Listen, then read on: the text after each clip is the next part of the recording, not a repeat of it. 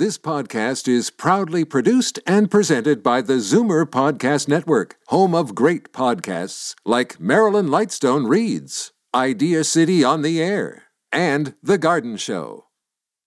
You're listening to an exclusive podcast of Fight Back on Zoomer Radio, heard weekdays from noon to 1. Now, Fight Back with Libby Znaimer on Zoomer Radio.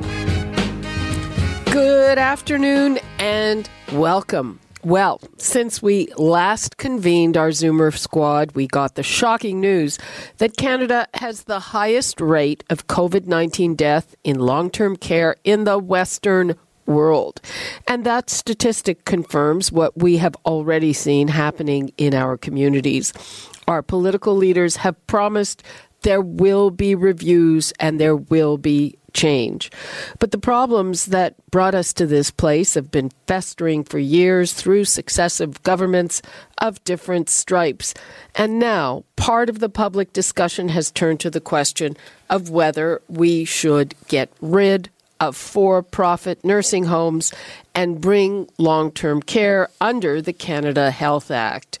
Now, those in the for-profit sector argue that the ownership model is irrelevant, but the numbers are irrefutable. According to a Toronto Star investigation, a resident in a for-profit home has been about 60% more likely to catch COVID-19 and 45% more likely to die than a resident in a non-profit home. And the gap is even bigger with municipally run homes. There are 10 of them here in Toronto.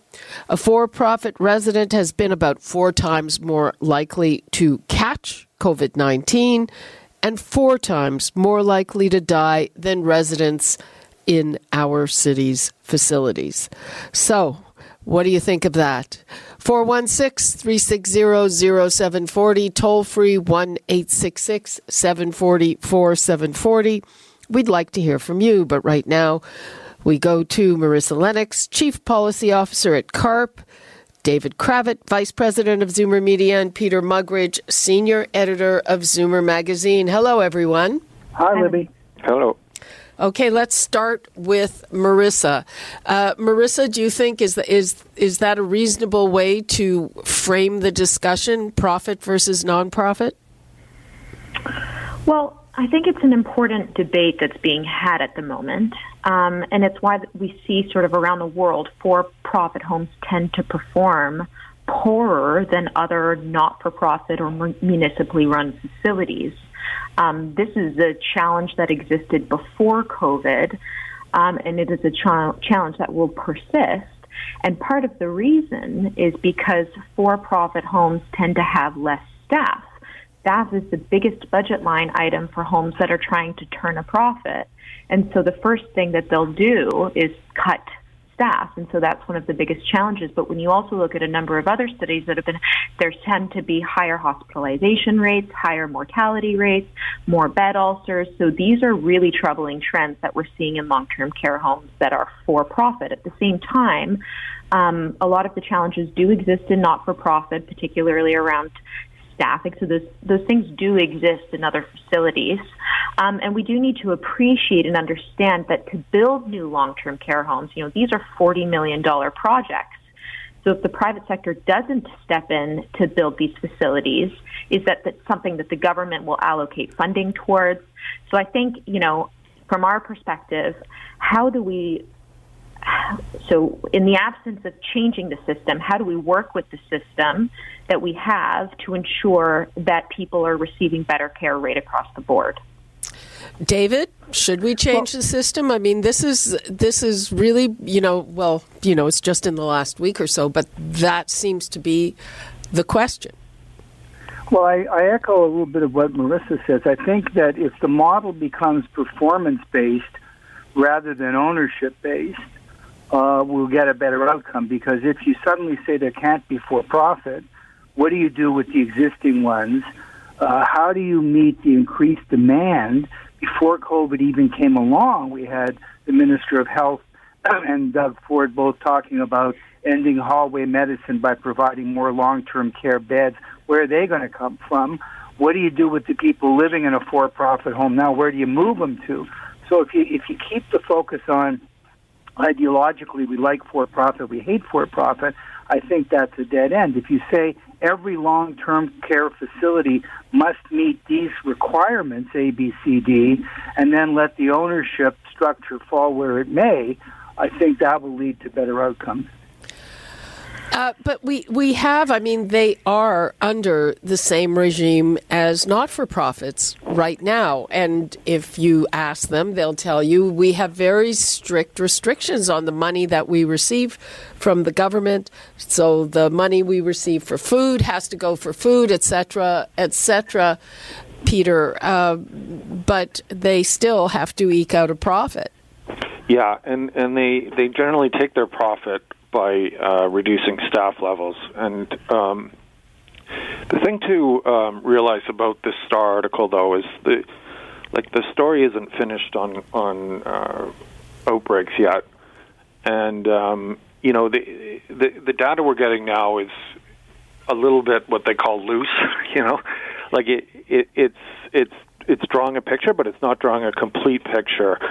And I think we're going to have to wait until the end of it to have a clear picture on how, the for-profits did against the non-profits. So, like right now, it looks pretty stark, but the it's still ongoing, and it will be ongoing for a while now. So I don't think we should draw any firm conclusions yet from the Star article.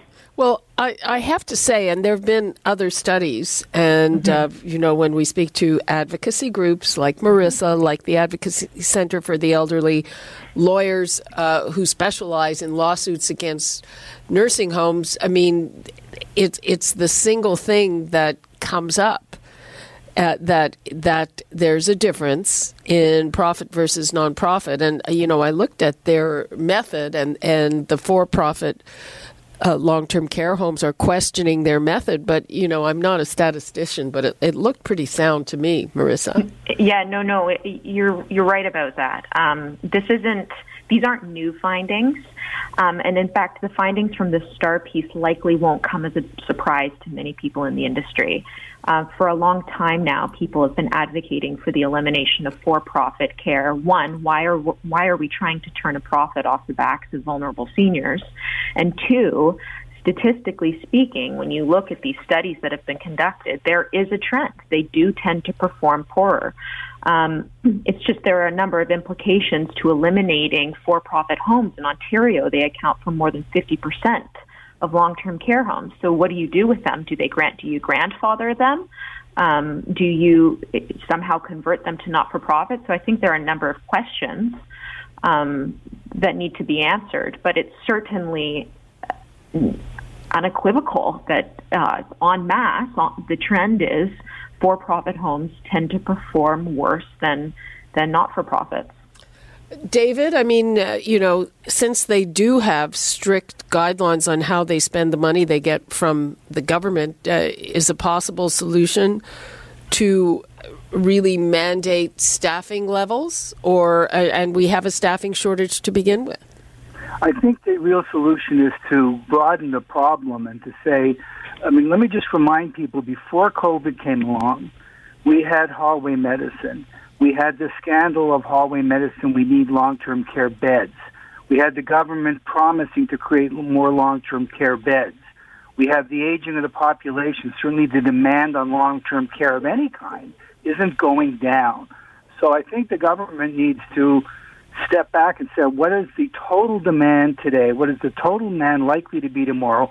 What does the society have the right to expect every single building to deliver? And you're right, Libby, maybe it is mandating staff levels, whether it's food, whether it's nutrition, whether it's staff levels. What does a long-term care facility need to look like?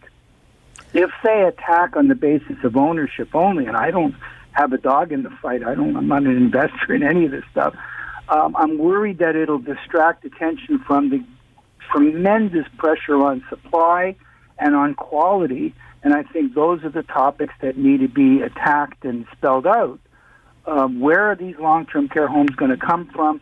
What do they need to look like? What standards are good that we already have? What additional standards need to be added. I think that's where the focus should be. Well, this government was elected saying they're going to build 30,000 long-term care beds in, I think it was 5 years, but they have to be built. 15,000. 15,000, I'm sorry. It was 30,000 over 10 years. Yes, they have to be built. Who's going to? And I'm not sure we've even seen one, actually. That's a good point. I'm not sure how many we have seen. Peter, the other argument is that why not just bring it under the Canada Health Act? Mm-hmm. I brought that up a couple of Mondays ago, and it didn't really float that well.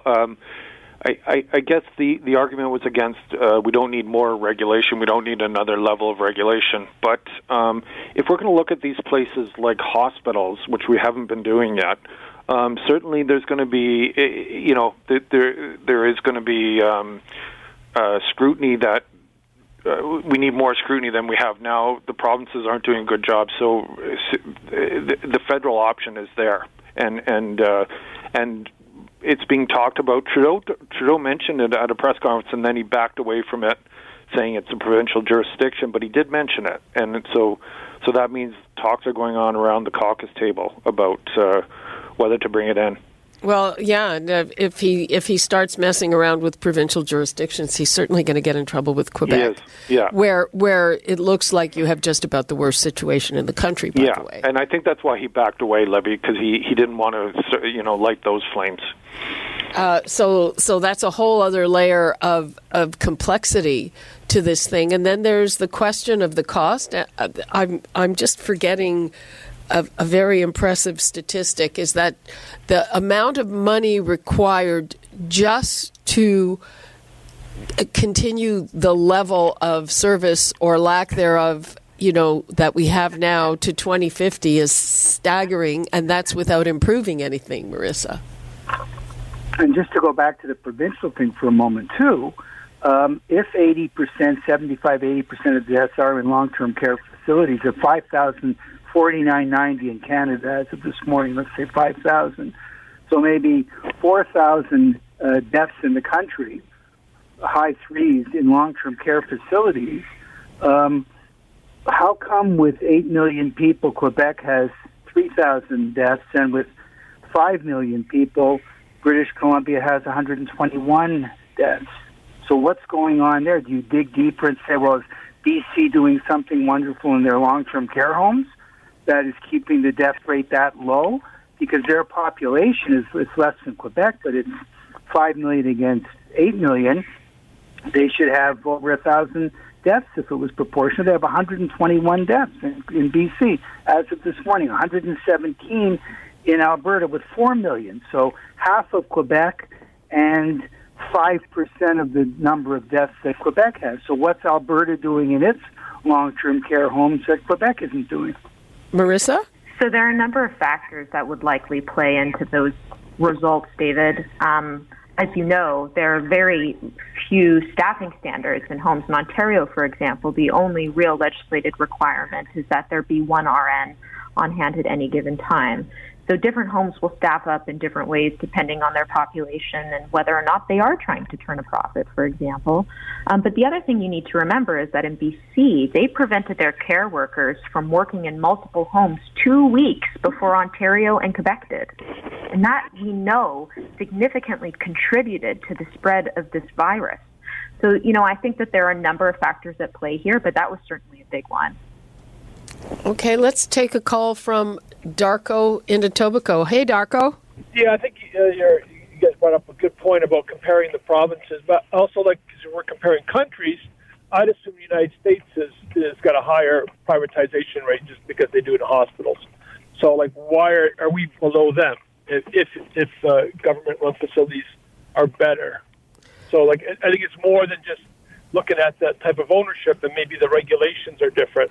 Well, I think the situation in the United States is that they have such a bad record outside the long-term care homes, and their death rate is so high, right? Because we are more than 10% of the United States. Yeah. So you usually expect a tenth of whatever they have, and we're nowhere, thank goodness, we're nowhere near that. A number that I saw on the weekend was that 30% of the deaths in the U.S. are in long-term care. Marissa or David or Peter, do you want to weigh in with a comparison to the U.S., though I guess that's the last place we should be comparing ourselves to? No, I think, Libby, though, that you could make very similar. The problem with all these conversations is they assume uniform death rates and uniformity to the entire country. The United States, as of this morning, has 80,000 deaths, 36,000 in New York/New Jersey.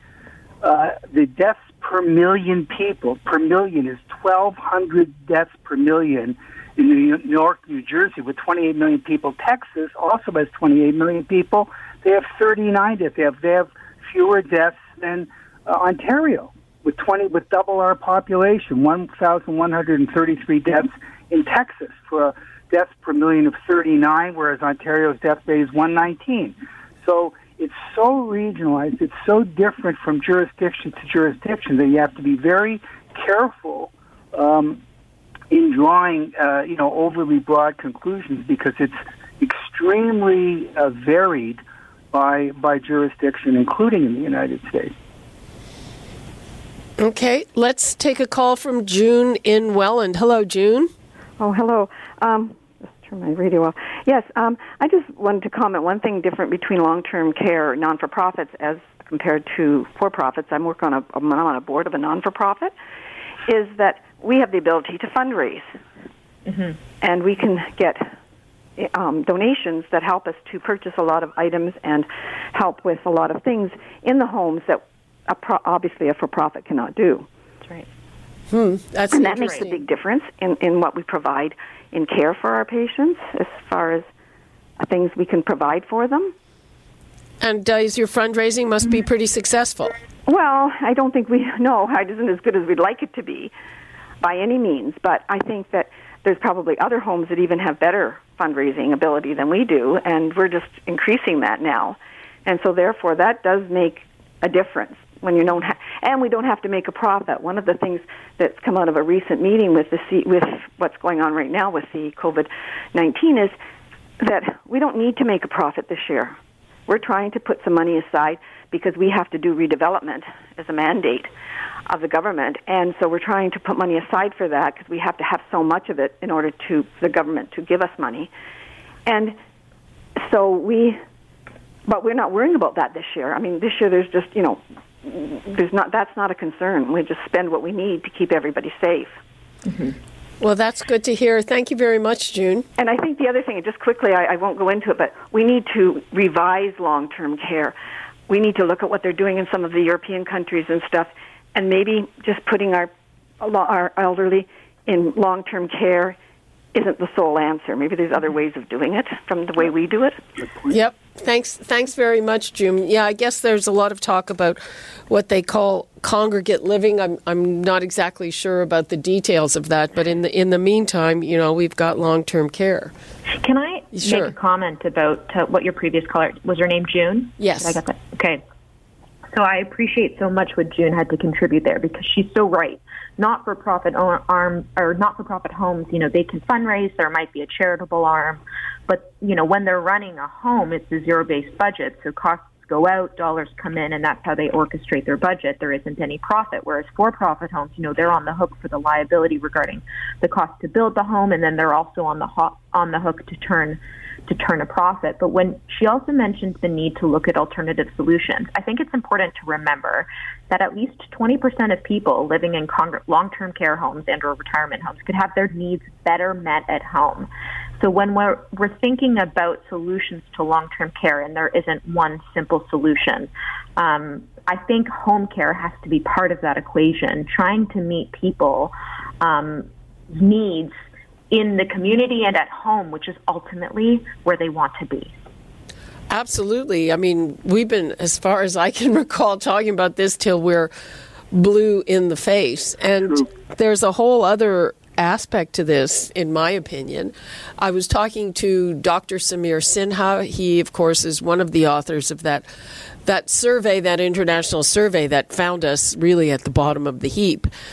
And he, in their calculations, included retirement homes because he said, hey, the population of retirement homes which are under a very completely different regime is not that different. I mean, I guess people in nursing homes are more frail and more sick and a bit older, but, it's not that different.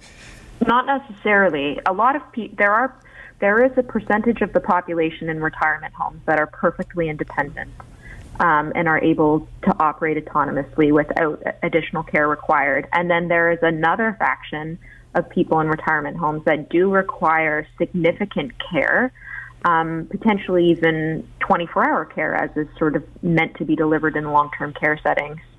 And so it really depends on access. Many people may not qualify for long-term care, but their needs are great, so they end up in a retirement home, or maybe the wait list for long-term care is too long, and so they would end up in a retirement home. Really, at this point in time, unless you're on the crisis list for long-term care, you're really not getting in. So what options do you have?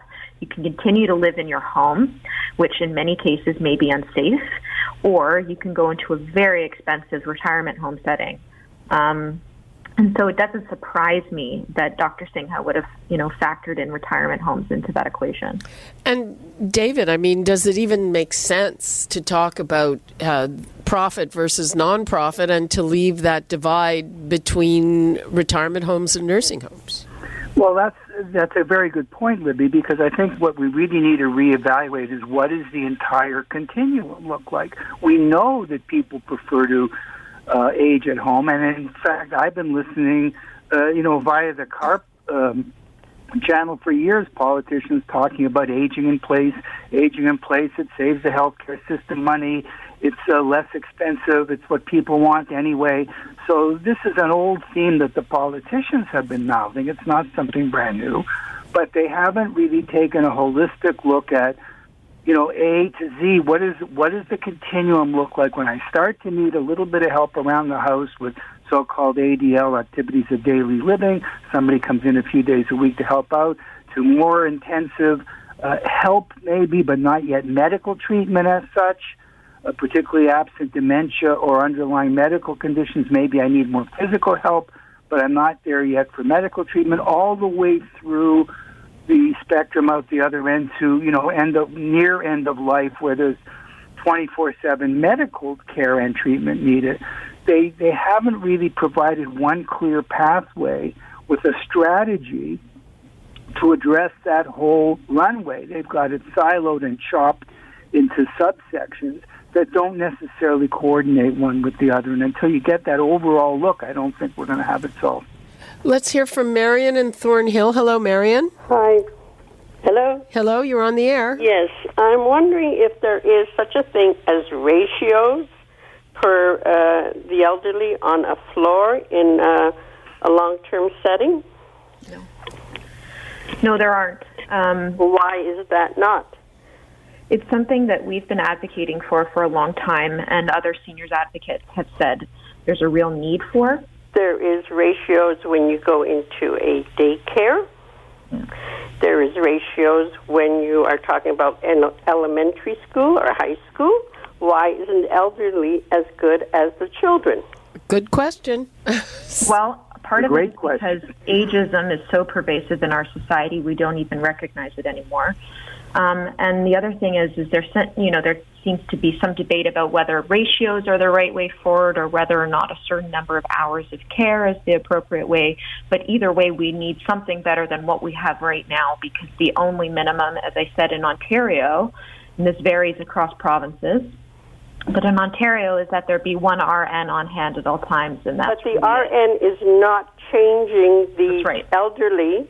You have, and I know for a fact, because my mother's been dead for 10 years. She was at Baycrest for 8 years, and the first 3 weeks that I was there, I was watching this nonsense of 3 PSWs to 28 elderly people who have to be washed, changed, and dressed, and to be brought out for breakfast. Yeah. Now, some of these people were not brought out to breakfast because they weren't changed, they weren't showered, they weren't anything. Thank you, Marion, for raising that. Before we go, I would like to raise this issue that as we speak, the long-term care homes in Ontario will have, they've passed the deadline for putting their recovery plans to the government. Is that going to produce the right solution? Who wants to take that? Well, it's a bit like shutting the barn door after the, For sure. Like it's a bit late in the day, but I suppose better late than never, David? It just speaks to the chaos of the whole thing. Suddenly, when we're at the end, they're asked for what are you going to do now to reduce infections and transmission. Let's be blunt, this whole thing caught the system by surprise. That's fair enough. Nobody was expecting this virus, and nobody within our system, asked for this problem. But it just shows brutally all the deficiencies in the system. I'm not surprised they're scrambling to deal with it. The question is, how much confidence do we have that they're going to do anything about it afterwards? And we'll see. Marissa? I think I would sort of echo what David and Peter have just said, is it's, we're, in many ways, the pandemic is not over, so we are anticipating potentially a second wave in the fall, and so it's good that the homes have these plans in place, but why were they not in place months ago? And, maybe there was an opportunity for homes to deliver these plans, and then there'd be some discussion about, okay, how to make them more robust so that we can stop this disease right at the door. It's just so regrettable and unconscionable that of 49,000 deaths in Canada, over 80% have been in long-term care settings. It's so... Yeah. That's all the time we have. Marissa, I know that you are going to be testifying before two important committees this week, and I guess we'll hear about that next time. Do you want to give us 10 seconds on what that will be about? Sure. Well, I suppose these conversations can go in many different ways, so it'll be up to the MPs to determine what questions they likely want to ask of me. Having said that, I'm presenting in front of HUMA and HESA. There's federal standing committees, and it'll likely be about the federal government's response to COVID-19 and where could they have stepped in to support provinces in a way that, doesn't necessarily conflict with our Constitution. Canada has that. Okay, well, we look forward to hearing all about it. In the meantime, thank you so much. I mean, this is just such a huge issue that, we can't tackle it all in one day. Thank you so much, David Cravit, Peter Muggeridge, and Marissa Lennox. Thanks, Libby. Thanks, Libby. Thanks, Libby. You're listening to an exclusive podcast of Fight Back on Zoomer Radio. Heard weekdays from noon to 1. You're listening to an exclusive podcast of Fight Back on Zoomer Radio. Heard weekdays from noon to 1. You're listening to an exclusive podcast of Fight Back on Zoomer Radio. Heard weekdays from noon to 1. This podcast is proudly produced and presented by the Zoomer Podcast Network, home of great podcasts like Marilyn Lightstone Reads, Idea City on the Air, and The Garden Show.